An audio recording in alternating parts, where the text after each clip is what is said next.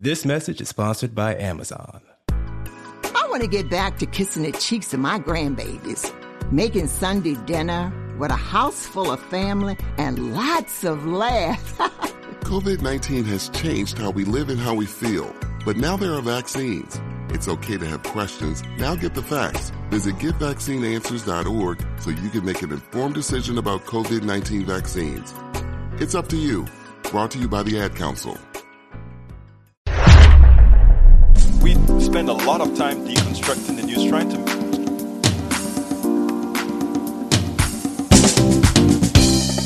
Welcome to Politics Done Right. I am your host, Egberto Willies. This is a progressive program that will take the mystery out of politics.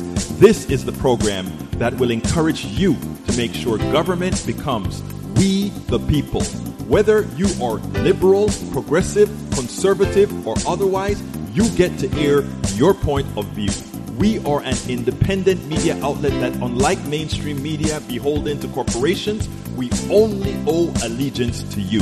Remember, you can also send me a tweet at EGBERTOWILLIES. That is at Egberto Willies. Let us engage. It is Politics Done Right. Welcome to Politics Done Right on KPFT. My name is Egberto Willies, your host. Thank you so kindly for being here and listening to us.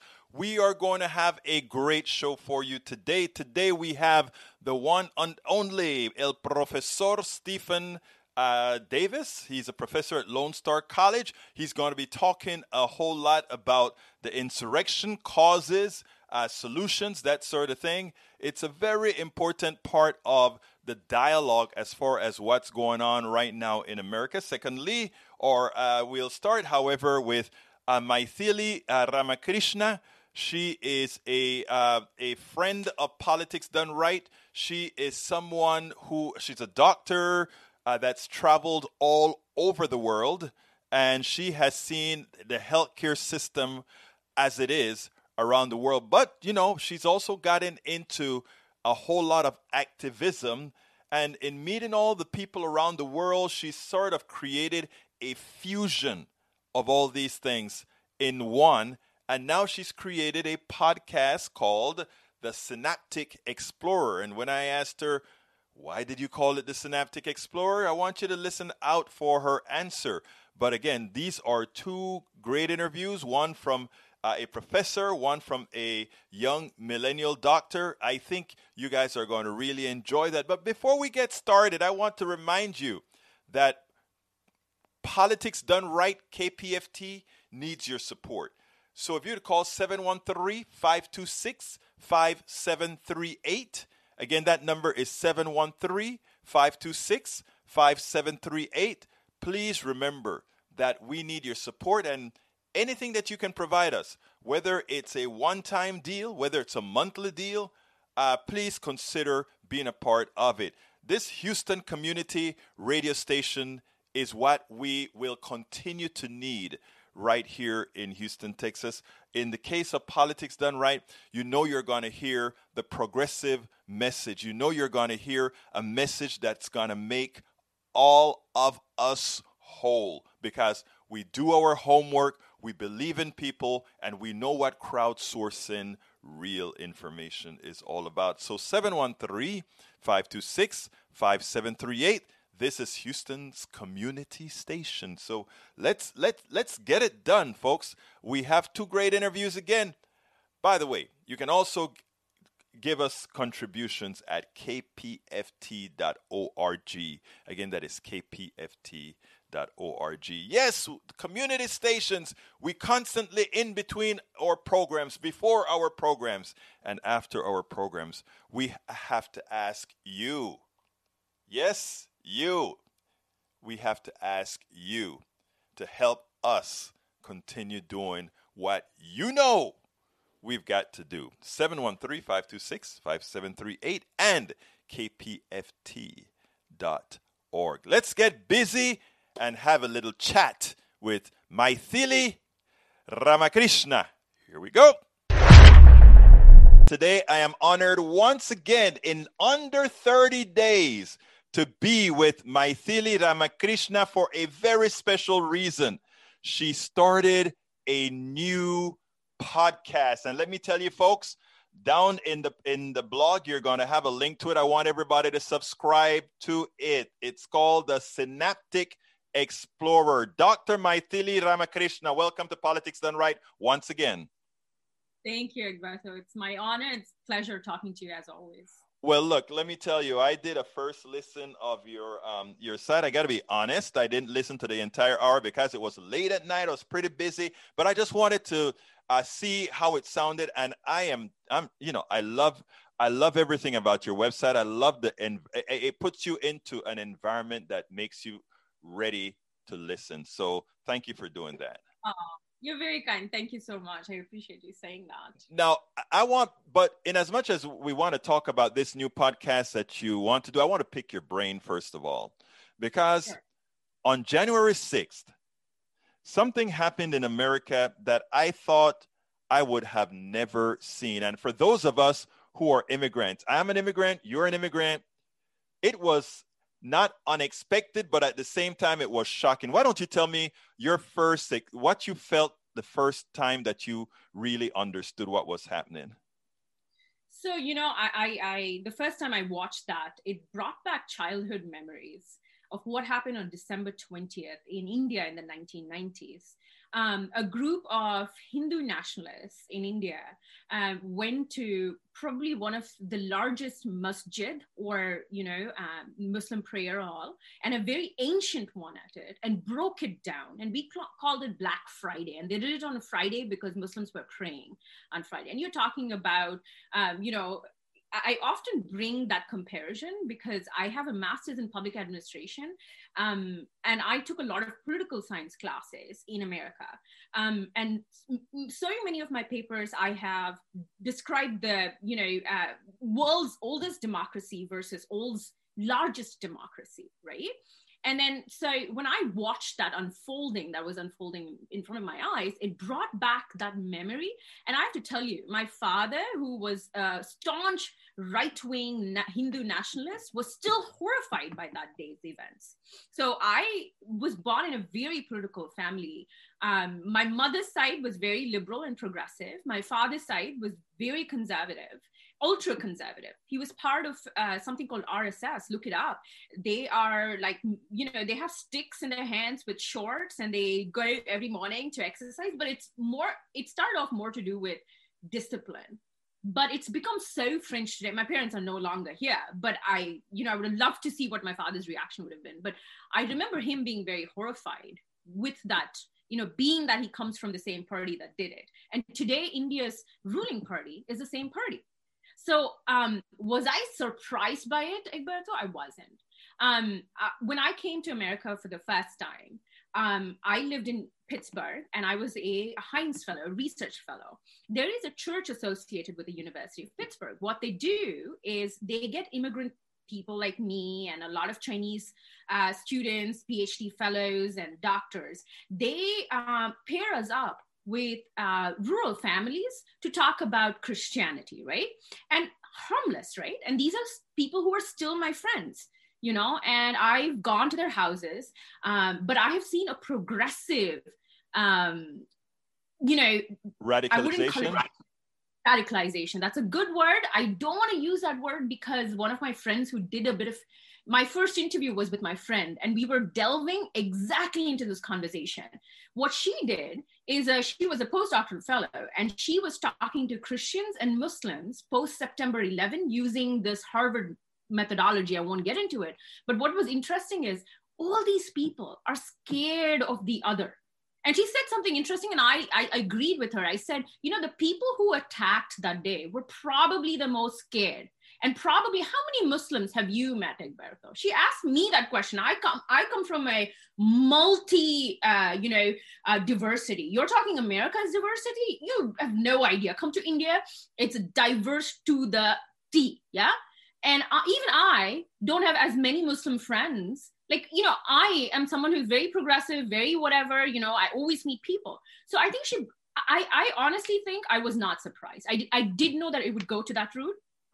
I was only surprised that can I say this? I was surprised that the next step was not taken, you know. And you know it is why going the next step was not taken? Yeah. And I believe that if we do not look at this incident and do not understand that it is all to do with the fact that none of us know how to get, she said something, she described, you don't have to pull the walls between us. You have to make those walls porous in terms of understanding what your perspective is, and I thought that was fascinating. And that's absolutely true, because I've been to these Bible studies. These are God-fearing people who are nice, but even within 2011 to 20, I've seen how their posts have changed. And this is why, to me, just not talking to them or telling, classifying a few people, they're despicable people in the society. You can't do that. You really have to talk about, I understand that it was violent. I understand all of that. But you know what?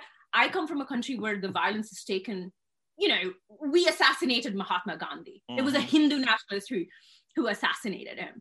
But I always come back to what his process was. Would he have actually said, let me just call them despicable, or let me just go understand what their issue is? So that for me, those are the actions. That is why you are going to be so successful with your new podcast. Let me tell you something, Maithili, and I'm so glad that you said that, especially being a young woman, that not only that, a young woman of color who many times have been aggrieved by this society proper. Yeah. And the reason I'm happy to hear you say that is I agree with absolutely everything that you said. And I do believe that we have to engage. Because just keeping that separation, it just makes it worse.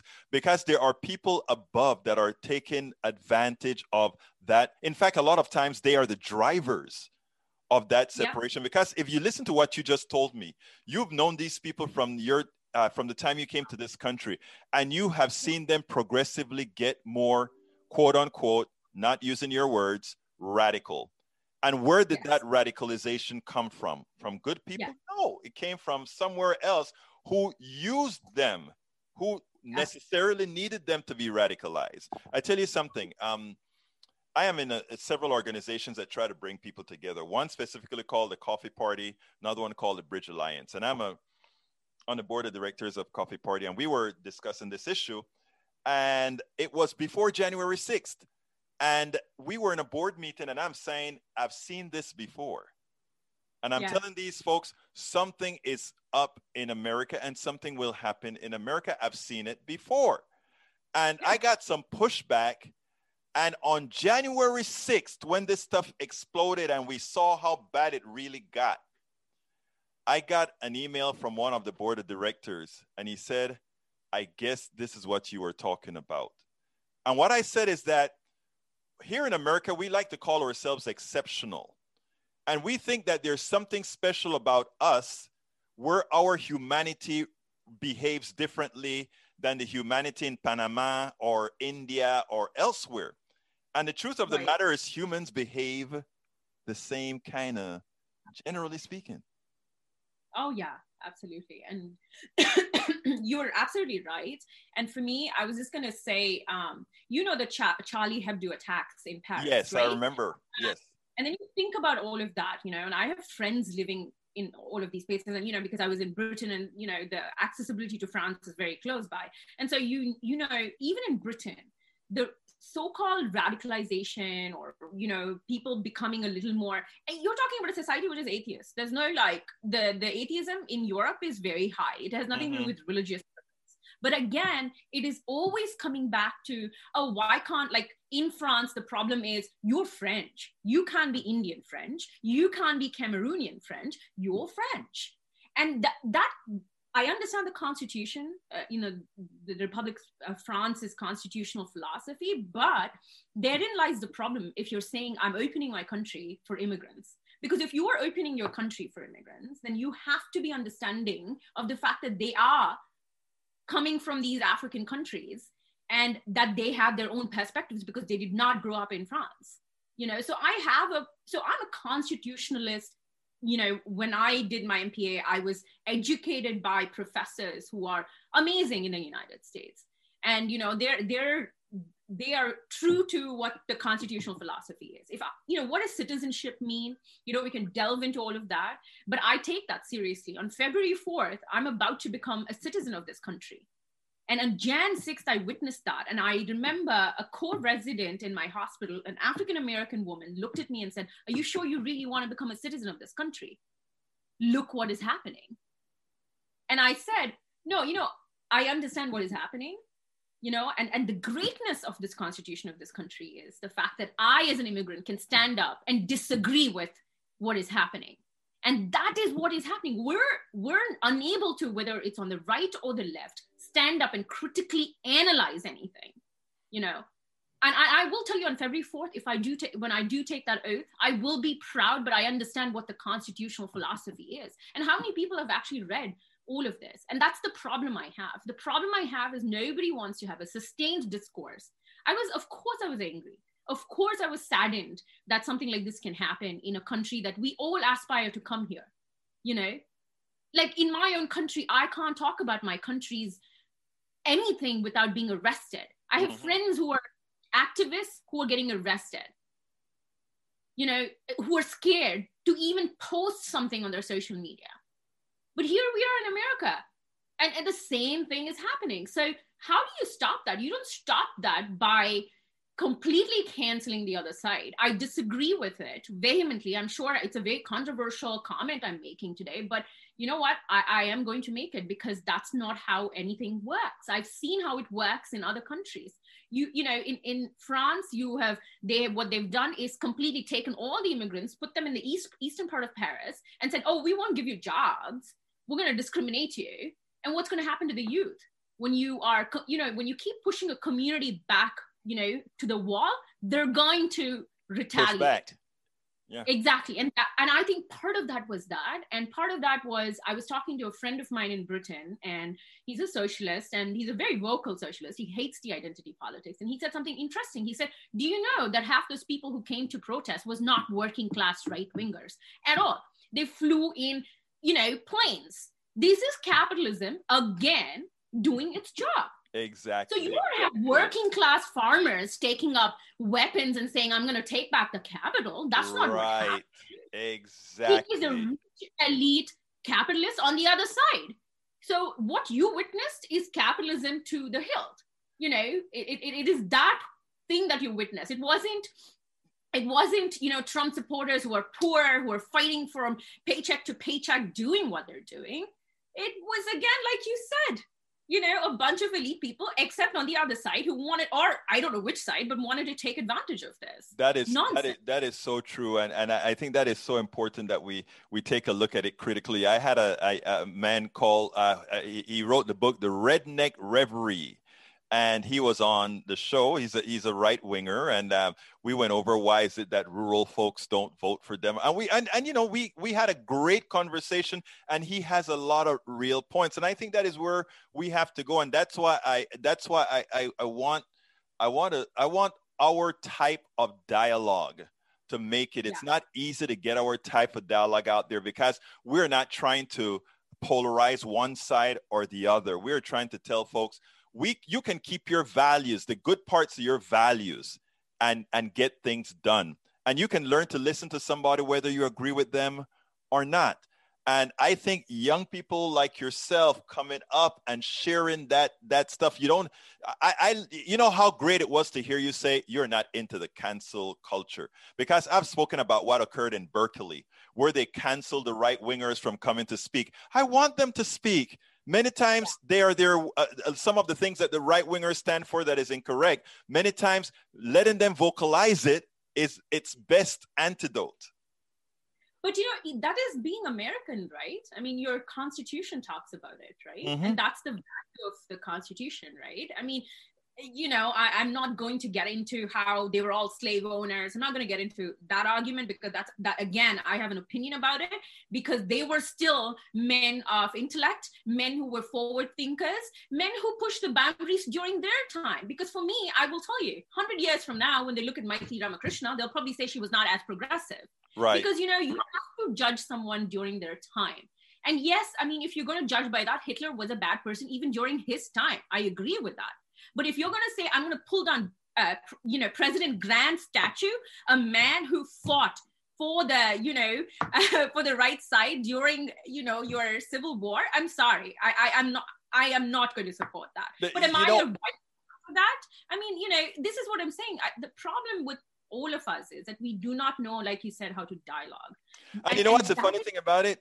I don't even care. Look, people put a whole lot of effort into statues and pulling them down or whatever. Instead of spending the money to pull down a statue, take the money that would have taken to pull down a statue and go feed a few people in I agree. I said the same thing. Yeah, I am not into that. I am into working with people. If I go ahead and I go to Panama and I look at every statue in Panama and you would go crazy. And when it comes to what I do when it comes to the founding fathers is a lot of people revere the founding fathers. For me, they made an elastic clause in the Constitution that allowed it to change, that eventually things could change. And I don't revere them. I don't hate them. Yeah. I look at them for exactly what they were, men looking out for themselves, and that we could actually do things.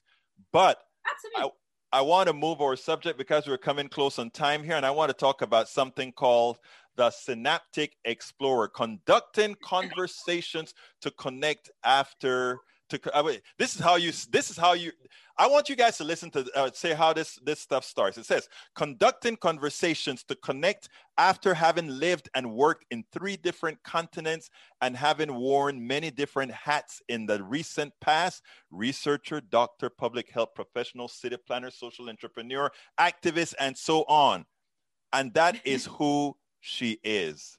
And let me tell you, with all of that experience, folks, the Synaptic Explorer, I want you to go ahead and listen to that thing. Why did you call it the Synaptic Explorer? Explain that to us, because we're not all doctors here. What is that?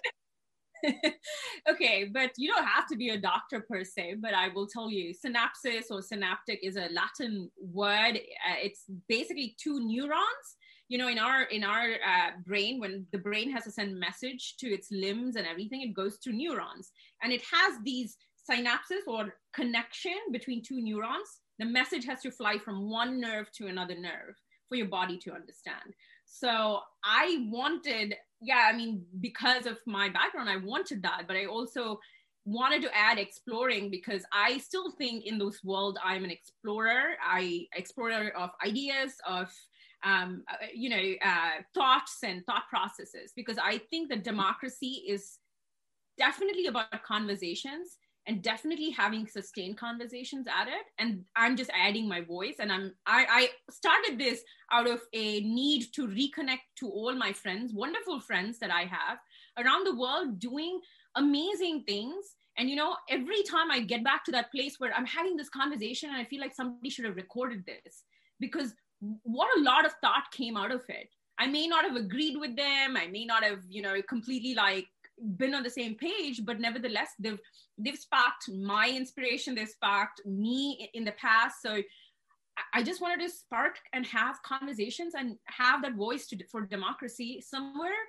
Maybe my lifetime, or maybe after my lifetime, because I heard Sarah Weddington in one of the conferences that I went, and she said, are you willing to leave a thumbprint? And that in me was always there, I always had that. And I said, am I willing? So you're willing to leave your thumbprint, Egberto, to what you're doing.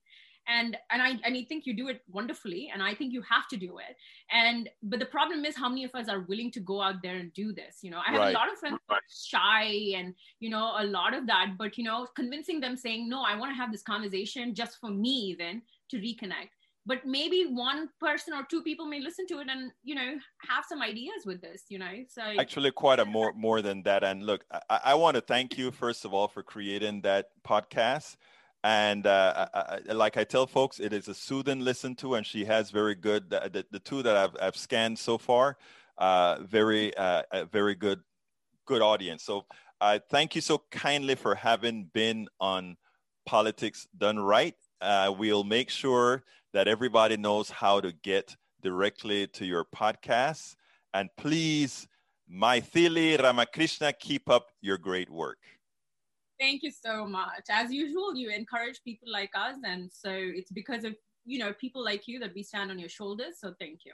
I appreciate it. Thank you. I hope you enjoyed that. Isn't Maithili Ramakrishna great? Anyhow, folks, please give us a call at 713-526-5738, 713-526-5738, or go to kpft.org and provide whatever you can. Remember, folks, Houston's community station is yours. It is yours.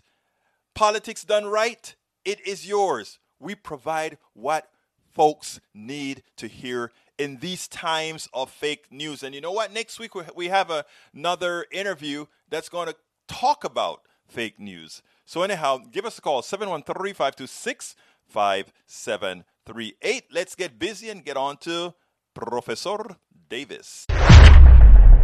Welcome to one more edition of Politics Done Right. I'm Egberto Willies, your host. I'm here with the one and only Professor Stephen Davis of Lone Star College. I don't know if you titled it. I don't remember now, but it's The Capital Assault, Roots and Solutions. I think that's your title, actually. It is. And I read the paper and I was like, I think this is important because you touched on all issues. First of all, you said in short run, we should support. First of all, you acknowledge what occurred. Then there are 4 things that you divided on. We need to support those who are going to prosecute these folks. You also need to educate people.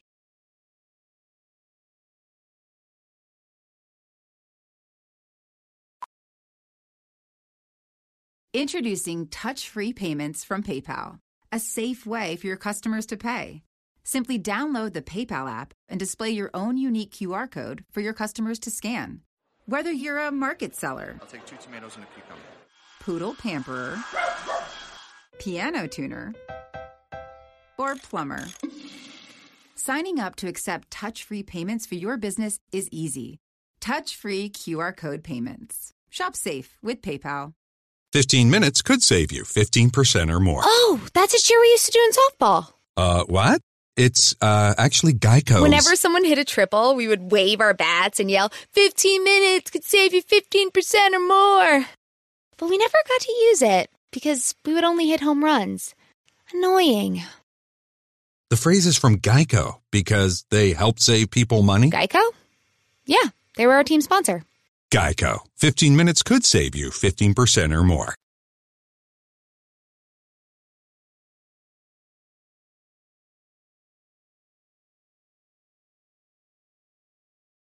It has 1619 in the title and start from there. It's systemic racism. It's centuries of that kind of thing. And I think we've seen at crucial junctures in American history, when it seems we're about to make some real breakthrough and make progress, there's pushback. And it's because there are white men who've gotten used to a situation in which, I don't like to use cliches like white skin privilege, but it's there. For the longest time in our history, certainly the history of the South is a good example, simply by fact of being white, even if you were mediocre in terms of your talents and in terms of your efforts, you still had a category of people that were underneath you, and that provided some comfort. I think it explains why 75% of the white families at the time of the Civil War in the South didn't own any slaves. Yet so many of those men, the bulk of them supported that system and were willing to die to preserve and extend slavery in the United States. And when you have a situation, we can certainly look back now to President Obama's election in 2008. That's been deeply dissettling to some people. And I think that, when you look at the crowd, at the mob that stormed the Capitol, that's who comprised it. Angry white men. They feel aggrieved. They feel resentful that the world has changed. The world is shifting under their feet, and they feel at a loss. And I think we can be empathetic to a degree, but there's only so far our empathy should extend. So I think Trump, of course, had fanned these fires. He's not a smart man, but he's a political genius. at touching those kinds of buttons and making those kinds of either coded or not so coded racial appeals. So when I said in the title of the piece, the roots of the insurrection, of the attack on our Capitol, that's what I was getting at there. Now, when you say, I want to back out a little bit from your paper somewhat and tell you some of the thoughts that I've had, right? I've always looked at race from the inception of this country a little bit different than others, right? I always looked at race as a tool. And yes, there is, I truly believe in that there is race supremacy, but I think it's an inputted tool into the minds of people so that ultimately we can have a few in control. Any validity you give that as a historian? I think there's truth in that people who have power, and if I had wealth and power, I would probably want to hold on to it as well. So it's not surprising to me that an elite would use this as a manipulative tool, even though they might feel themselves above some of the most naked of the racist feelings. But I think all too sadly, there is an element of our population that's capable of being manipulated and absorbing that kind of sentiment and mentality. So I think it's both at work at the same time. I wonder about the white men who, comprise that crowd. Are some of them redeemable? Perhaps so. And I address that later in terms of the kinds of policies that would address some of the insecurities in their lives, some of those psychological insecurities, financial insecurities, and the like. But some of them, I'm not sure, can be redeemed, Egberto. I think that virus of racism has infected a number of people very deeply. And I grew up in this society in the South, coming of age in the 50s and 60s. And, it's not a great admission I make, but I feel the need to tell my students, I used that word to describe Black people until I was 15 or 16 years old. That's the way I was brought up. Now, education was the key in my life, and then the changes of the 1960s to rise above all that. But I think I know that culture from firsthand experience. It's not an academic experience for me.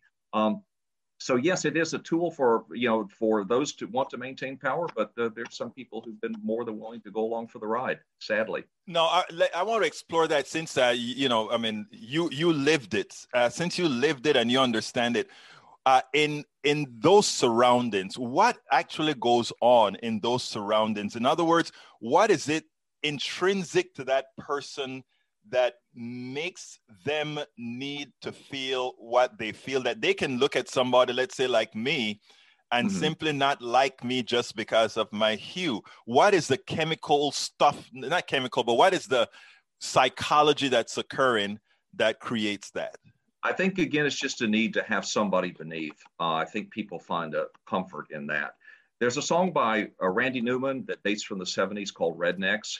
And I've never had the nerve to play it in class because I think that the lyrics are just too explosive. But I urge you to look at that. And it's about keeping certain people down and how that, especially not that the rest of the country is immune to racism, far from it, but in the South, and I'm a native Texan, and that's the part of the country that has shaped me, it has especially been problematic. So you think that there's this necessity, and actually that plays into the plutocracy's hands, right? Because if you know that you're not at the bottom, then it doesn't feel so bad that you are not at the top, right? Absolutely. It's kind of the what's the matter with Kansas thesis in terms of people ultimately voting against their own interest, voting against their own economic interest. Now, maybe they're not really voting against their interests if they feel they have a stake in this continued social structure. Now, you said that one of the solutions to this problem is education. But let me back up a little bit, because you also said that you do believe that there may be some people that really, they are so far wired that way that even education wouldn't work with them.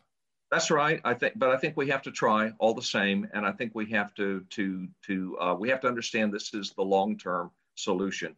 So, as a teacher in the classroom, well, not exactly in the classroom right now due to the pandemic, but there are certain things I feel that I can contribute, and I know that it's not me alone. There are an army of teachers, hopefully across the country, who want to make that effort as well. So there's a cumulative effect over time. I see behind you the books. Books are so important. If we can just hook people on reading, if we can increase the attention spans, if we can expose them through literature and history to the beautiful things in life, if we can elevate their critical faculties, they begin to question some of this kind of ugly stuff. And I think it also inoculates against the appeal of a demagogue like Trump, who, frankly, any person with a degree of knowledge should see is simply not fit for national office at any level, let alone the level of the presidency. So education is the long-term fix. I think that I had to be careful in the classroom because I can't be explicitly, it would be unfair to my students promoting some kind of political agenda. So there are other things I think that frankly are subversive. Books would be one of those. I think I emphasize in my courses travel. We can't travel now, but we can look ahead to a time when we come, because it exposes us to other cultures in other ways. Other people, our country is a great country, but there are other countries too that have great ideas. And I like Michael Moore's thesis about where to invade next. That was a great movie too. It really was. But let's go in there and steal some of those ideas. It's not like they're copyrighted. And so I try to integrate travel as a theme into my courses because of the corrosive effect it would have over time for a lot of these racist attitudes. And I think, again, in the period in which we live, being a history teacher, we talk about, well, we don't want to just bore people with the facts, but there is the importance of just teaching objective reality. I mean, yeah, the facts and the truth really matter. So that's the educational agenda I've got. And again, I've realized there's going to be a whole lot of work to be done long after I'm gone, but this is what I'm determined to do and to work at that as hard as I possibly can. Now, you also have some programs that you also think that we should have. But before we get there, I have a question. When you're in the classrooms and you're teaching here at Lone Star, you have a whole lot of students from both rural and both rural areas and suburban and urban areas in your classes. One of the hopes that we had was that by this time, the younger generation that's coming up, because they've lived among just about everybody, that some of the carnal nature of racism would pretty much be gone. If you live together with somebody, you realize, hey, we do the things the same way after all. So there's no mystique or mystery among people as you have when you have things like segregation. In your classes, have you seen that people working together solves the problem, or do you think the demagogues like Donald Trump would be able to get to those with grievances, either real or implied? Oh, I've seen an incredible difference in the 37 years I've been teaching at Lone Star and Kingwood, and it has to do with that mix, with me looking out over the student body and seeing that wonderful, that rainbow of different colors. And I think there's no doubt about it. I think there's all kind of data to indicate that the current generation just doesn't have the deeply rooted prejudice. It's not to say you can't find some, but just on one issue alone, homophobia. Mm-hmm. When I started teaching in Kingwood in the 1980s, I could not have a fruitful discussion of homosexuality in my classroom. There would be so much snickering and there would be so many ugly words and so much of a lack of receptivity, but that clearly has changed. And we see that statistically, the support for gay marriage over the years. And Barack Obama sensed that when Joe Biden, remember, was the one who pushed him. Yeah. He changed his mind. And it was right before the 2012 election when, he's a great politician. He had the sense that things are changing and among my youth base, there's a greater receptivity here. So I don't doubt that there are residual elements, but I've seen it in the classroom, and that's what really makes me hopeful. Over the years, I would conduct straw polls at the time of presidential elections. When I came to Kingwood College, the first year we opened was 1984. I polled my students on secret ballot who they would vote for president, and Reagan won with 80% against Fritz Mondale. And that tide began to turn in the early 2000s, and it almost exactly tracked the dramatic upswing in terms of the Latino percentage of our student population.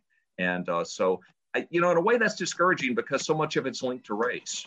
But I think the white kids too, I think generally they have more progressive feelings. And for those who come from the rural backgrounds, it's good to have them in the mix because I think that sometimes they're exposed to a kind of culture that's retrograde in some of these respects. And it's really good to have them all there together. Now, look, first of all, that is great to know because you are right there at the pulse where the young folks are. What concerned me the most about this last election, and then we'll go into some of the programs that you talk about, is that we had 74 million people who voted for Donald Trump. ironically, that is more than any other presidential candidate has ever gotten, except for Joe Biden. That was a concerning number for me, because a lot of people thought if Joe Biden got what Hillary Clinton got or a little bit more, that would have been enough for him to win the election. He would have lost the election in a landslide under that scenario. Instead, he won in a landslide, what I call a landslide, 7 million votes, even in as much as Donald Trump got what he got. How do you explain, or how would you break down that 74 million people? I mean, I must tell you, it is shocking to me and disappointing to me that there are so many people who would vote for this guy. And I know some of them know better. Well, I think there are people we understand who got things they wanted from the Trump administration. So you have that traditional wing of the Republican Party, many of them good people, people that are in my extended family. They like the tax cuts. They like the deregulation. That was good for business. So there's that traditional element that was kind of along for the ride. You know, you have to be careful about the parallels with Nazi Germany, but that's kind of the way the German conservatives, the nationalists, felt about bringing Hitler in. They thought they could control him and that there were certain things that he could deliver. And he did, in terms of certain of the policies that would have been opposed by the parties on the left. I think another hardcore, as we know, a portion of Trump's base would be evangelical Christians. You know, I saw a very disturbing survey in the Chronicle some months ago, Egberto, and it said that among white evangelicals, and I think that the Catholics in that category were included too, that there's a direct correlation between the regularity of church attendance and the levels of racial resentment. And it made me wonder, what in the hell are they learning in those churches? I don't think it's explicit, but as bad as the Baptist church was in terms of the attitudes there when I went to that as a kid growing up, there was a song about how Jesus loves the little children, red and yellow, black and white, all are precious in his sight. Jesus loves the little children of the world. Something's being lost in the communication. So I think that part of the population that's so wed to that kind of religious outlook, that a fundamentalist outlook in many cases, they got things they wanted from Trump too, in terms of his, genius ability to appeal to them on social values. I think too, there's been some research on the kind of personalities, and this explains some of Trump's base too. There's a way to measure what's called an authoritarian personality type. There's certain people who like to be led, and there's certain people who like to try to dominate. And Trump's own leadership style and who Trump is appeal to those folks. And I think a lot of those people come from churches where those preachers are in a kind of an authoritarian leadership role. Right. And that's a part of it. So I bring it back around to our prior point, Egberto, education is such a key. I'm not as religious as I used to be. And some of this I was when I was a teenager. And some of that is I learned about a broader world out there. That's not to say that people should reject religion in its entirety. But I like what somebody had recently said, that there are those Christians, and then there are people who are followers of Jesus.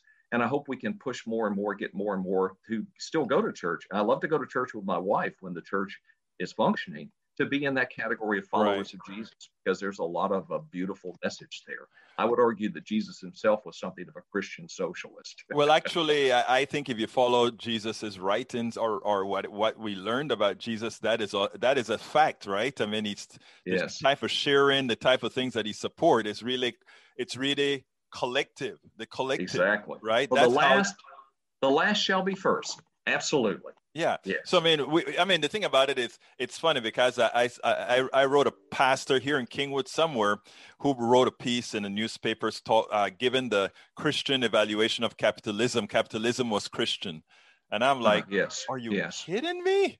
Yes.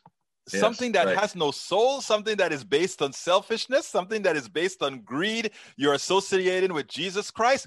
That is blasphemy. It really is blasphemous. In the same way the Spanish Inquisition did blasphemous things to people they consider to be heretics. That's not Christian.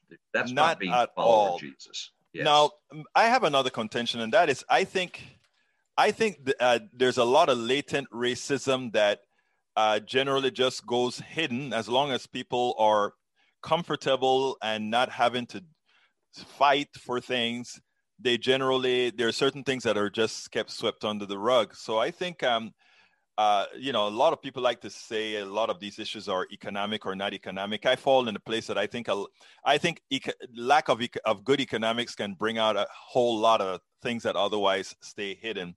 Now, you mentioned in your piece that there are some social democratic policies that we should think about. Why don't you tell me a little bit about those? Well, you had seen that a friend of mine and I collaborated on launching a new website, just a local effort. We'll see where it goes, called the I tell you what, why don't you tell folks how your website, what it's about, and then we can talk that question. Yes, the website is for the New Social Democrats. Right now, it's kind of preposterous because it's me and a friend right here in town who wrote a kind of social democratic manifesto, and we put a website together, and we're hoping to start a conversation and see where this goes and find allies all over the United States. And what we're doing is we're feeling that there should be an organization in this country at some point that explicitly supports the kind of social democratic policies we see in Scandinavia, especially, and in Western Europe. Now, the good news is the Bernie Sanders campaign was referencing those policies exactly. Whenever Bernie was asked to give examples of what he was not afraid to call democratic socialism, he always talks about places like Denmark. So that's what we're hoping to do. And I think that over time, those policies which create or aim at creating a more egalitarian and democratic society, to me, that's what social democracy or democratic socialism means. Lifts the entire population and creates just a better sense of social cohesion and belongingness and socialism, if you want to put it that way, with a hyphen in between. And I think it can get at the roots of some of that ugliness that feeds racism. So that's kind of what I was getting at there, that we've got a long way to go before we have policies in the United States in areas like healthcare and just things like maternal leave, decide one specific, and a tax policy. We've got a long way to go before we get to even what the Scandinavians have done so far. And I'd like to see more of that happen. And I'd like to have a place where people can go where that explicitly is the objective. Hence the need for the New Social Democrats. Now, we came up with the title New because there's a sense that we need to reboot. We need a kind of a reset. Some of those countries in that I'm referring to kind of lost the path for a while and suffered a loss of some of their popularity. But I think the basic principles remain sound. And there's a Netflix series that inspired me called Borgen, that's about a female prime minister in Denmark in the early 2010s. And her name is Birgitte Nyborg, Birgitte. And at one point, she feels the need in the Danish party system to make a new start. And she launches a party called the New Democrats, which has a kind of a social democratic platform. So that inspired me to come up with. I have PenFed, that's a fact. I have PenFed, that's a fact. My credit card purchases get me cash back. My credit card purchases get me cash back. No one else gets these rewards. Sergeant, that is just plain untrue. What in tarnation? Sir, PenFed's Paracash Rewards Card isn't just for military members. Anyone can get cash back on all purchases. Ah, Figgins, you've ruined my favorite song. PenFed Credit Union. Visit PenFed.org/PowerCash. To receive any advertised product, you must become a member of PenFed, insured by NCUA. This message is sponsored by Amazon. I want to get back to kissing the cheeks of my grandbabies, making Sunday dinner with a house full of family and lots of laughs. COVID-19 has changed how we live and how we feel, but now there are vaccines. It's okay to have questions. Now get the facts. Visit GetVaccineAnswers.org so you can make an informed decision about COVID-19 vaccines. It's up to you. Brought to you by the Ad Council. Title for what we're modestly trying to put into motion here. I think that is very important because, first of all, I've gone through this thing whether, what the plutocracy has done here via the Powell Manifesto and others is they've tried to make the word socialism, which is really a good word, they've just about made it a bad word. And the thing that many Democrats who believe in all these policies, I mean, it's a real democracy. These are democratizing policies. What a lot of people are debating, should we be using the word given the stigma attached to it, or should we come up with something else that is less stigmatizing because it hasn't been beaten up yet? To which my answer is generally that anything that we bring up that brings everybody in, they'll turn that word into a bad thing. So why not make folks understand that what they called a bad thing was really a lie, and explain what it really means, even if it takes time to do so? Your thoughts on that? Well, I think that's a very important conversation to be had. And I don't know that I've come to an ultimate conclusion, Egberto. I think, again, we really need to explore that very thoroughly. Now, you see that that's some of what we're doing here with the use of the term social democrat, that it doesn't have that kind of stigma. Because not only has the word socialism been besmirched and used dishonestly and as a political club by the right, it is also, let us be very honest about this, been really corrupted by the left, elements of the left. When you say that, I think that bears a bit of explanation, because a lot of the left needs to understand that. So why don't you explain that? Well, when I see a headline like Venezuelan socialist and what they're doing, the Maduro regime, this is not a regime that anyone with my kind of political values would want to identify with and associate. Here in Houston a few weeks ago, there was a Black Lives Matter related protest in Lamarck. And I saw in the news coverage some people marching around, and they had red T-shirts that had a hammer and sickle. A couple of these people had long guns and trying to emulate, I think, the militias on the right. And the T-shirt said Houston Socialist Movement. Well, I looked it up online, and it didn't take very long for me to discover that this was nothing more than a front group for very small, a local chapter of the Communist Party of the United States. That kind of stuff doesn't help. We have to fight this kind of misuse of socialism all the time. And I'm not sure then whether, so much damage has not been done that we can ever rehabilitate fully the term in the way it should be. George Orwell, who's one of my inspirations, I didn't come to this from Karl Marx. It was sources like Orwell and the Fabian Society in England. And Orwell, in one of his essays, said that socialism has become a diamond beneath a mountain of dung.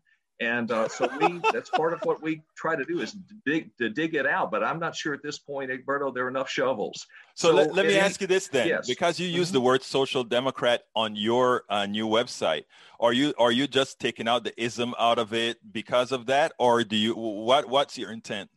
Well, I think, again, Egberto, there's a good debate that has to take place about what ultimately do we mean by socialism. And could it actually be that what we're seeing in those countries that inspire people like me in Eastern Europe, not Eastern Europe, God knows Western Europe, is a mix, is some kind of a hybrid form. And will it ever be socialism in some true traditional sense of the term? I don't know. And I'm not really sure at this stage it's all that important. As long as we keep moving toward the goal of what we would say here, a more perfect union, not a perfect union, we'll never attain that, but we keep moving toward a goal of a better society and pursuing the kinds of reforms along those lines. I think you may well get to the point where you have accumulated enough of these reforms and put them in place that you end up with something different.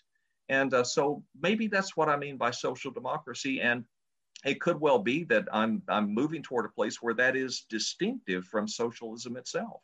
You know what is interesting is that I always say, if we look out for humanity, everything would be fine. When you ask somebody, hey, this policy, is it good for people? Yeah. The first thing the politician asks, how does it affect business? And what we're supposed to ask is, how does it affect humanity? And then you build a business around how, you decide how humanity will exist in your society, and then you build a business process around it. Somehow that seems to be anathema to the thinkers. But I like what you said. I've spoken about a bifurcated economy, because I do believe in competition to make products, that sort of stuff. But I also believe that if you break your leg tomorrow, there's nothing about competition. You're going to go look to find a hospital, or, so I think we have to look at an economy where there are things that are needed, absolutely, and that doesn't belong in the risky part of the economy. And there are things where risk is good, where it belongs. And I kind of think that is sort of what you were saying when you put all these things together that makes sense. One thinker I much admire, I don't know that he should be called a thinker, is Rick Steves. And Rick Steves, of course, has an enormously popular business in terms of the tour guides, primarily for Europe he rides, and the the podcast he does and the stuff that he sells on his website. This man is a capitalist. I would imagine he's worth tens of millions of dollars. But if you read his book, Travel as a Political Act, there's a great chapter on Denmark. There's a great chapter on the necessity of the European Union. There's a great chapter on drug policy in Europe. He's very admiring of just the kind of thing you're talking about, Virgo. He's a capitalist in the truest sense of the term, but he sees the benefits of the social democratic policies, the kind of social cohesion that in a country like Denmark or Norway has helped them combat much more effectively COVID-19. Now, it's been a mixed bag. Sweden hasn't done as well for various reasons as some of the others. But I don't think it's accidental that Norway has done a whole lot better than we have. There's just a raft of reasons. And I think that the outlook, that mindset is, and the culture is different because of years of parties which have promoted these kinds of ideas. I mean, it's important. I mean, you just mentioned COVID. You take a look at COVID and the solution. COVID doesn't know borders. COVID doesn't know boundaries. How does centralization it's not what's needed for COVID, given the way COVID spreads, given the way, people get, but anyhow, that's beyond that. We're coming up close on time. So I ask this question to every single person that I interview, and that is, what would you have liked me to ask you that I didn't? Well, let me just say, I guess this new organization, the New Social Democrats, because I would like to get a plug in for that. I'd like for people to check out our ideas. What motivated that more specifically, and that has to do with the certain deep misgivings that my friend and I have about the largest socialist organization in the country for some time, the Democratic Socialists of America, I feel is taking a wrong direction. They refuse to endorse Biden in the campaign. Rhetorically, they use a kind of language that's off-putting. There are a lot of Marxists in the group that have a revolutionary kind of agenda. Sadly, most of the people who joined since the Bernie Sanders campaign are young people who are inspired by Bernie, who don't have that extreme kind of politics. And so that's one thing I'd like to say, that I have hopes that organization can find a better political path. And in the meantime, I want to pitch the appeal of the New Social Democrats to people that are to the right of us, people like my friends in the Kingwood area Democrats, people who currently identify as liberals and progressives, that there's a sweet spot somewhere there where liberalism and progressivism shades into social democracy. And so that's all I want to do. I want to get in a kind of a closing commentary in regard to that in terms of an ultimate political objective. So do check out the website. If you do that for newsocdems.org and check out what we have to say and get in touch, I would really appreciate your feedback. Professor Stephen Davis, as usual, it's always my pleasure to speak to you, to learn from you, to get new information from you. Thank you for having been on Politics Done Right. Well, thank you, Egberto. The admiration is mutual. We've done a lot of great things, and I look forward to collaborations in the future. Thank you so much. We spend a lot of time deconstructing. Well, folks, that was Professor Stephen Davis. I hope you enjoyed that. I know I did. I did when we sat down and had that great chat. Let me tell you, folks, there are a lot of good people out there. There are a lot of good professors, a lot of good doctors, a lot of good activists out there, all working in concert to really make this a better country, a better county, a better city. And we need to ask you to make this a better radio station, Houston Community Station. Please give us a call at 713-526-5738.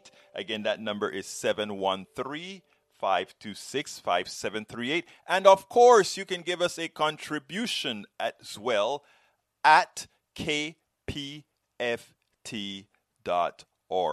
I have a little message I want to tell you guys before we get off the air on Politics Done Right. Look, there in Congress, folks are working on, or politicians are working on that stimulus, that COVID-19 relief package. We don't need half measures, but we will get half measures if these politicians think you are going to stay silent and acquiesce to whatever they have to offer. What I'm here to tell you is make your voices heard. Call your politician and tell them, support the American people. you had no problems when it came to supporting the plutocracy. Now it is time to support those who made this country what it is. My name is Egberto Willies. This is Politics Done Right, and you know how I end this baby. I am what? Out!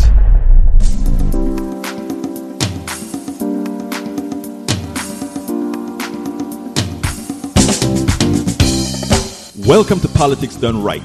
I am your host, Egberto Willies. This is a progressive program that will take the mystery out of politics. This is the program that will encourage you to make sure government becomes we the people. Whether you are liberal, progressive, conservative, or otherwise, you get to air your point of view. We are an independent media outlet that, unlike mainstream media beholden to corporations, we only owe allegiance to you. Remember, you can also send me a tweet at EGBERTOWILLIES. That is at Egberto Willies. Let us engage. It is Politics Done Right. I'm Robert Conti, Chief of the Metropolitan Police Department. I have an urgent message. Unfortunately, traffic fatalities have increased in D.C., and I need your help to reverse this troubling trend. Did you know that using a seatbelt can drastically reduce the risk of death or serious injury to you or a loved one? Seatbelts save lives, and together we can accomplish a safer community. Let's make Vision Zero a reality in D.C. Always wear your seatbelt. Click it or ticket. When your entire life is online, you need more than just speed from your internet. Xfinity gives you reliable in-home Wi-Fi coverage, plus protection from Wi-Fi network threats. Go online, call 1-800-XFINITY, or visit a store today to learn more. Restrictions apply.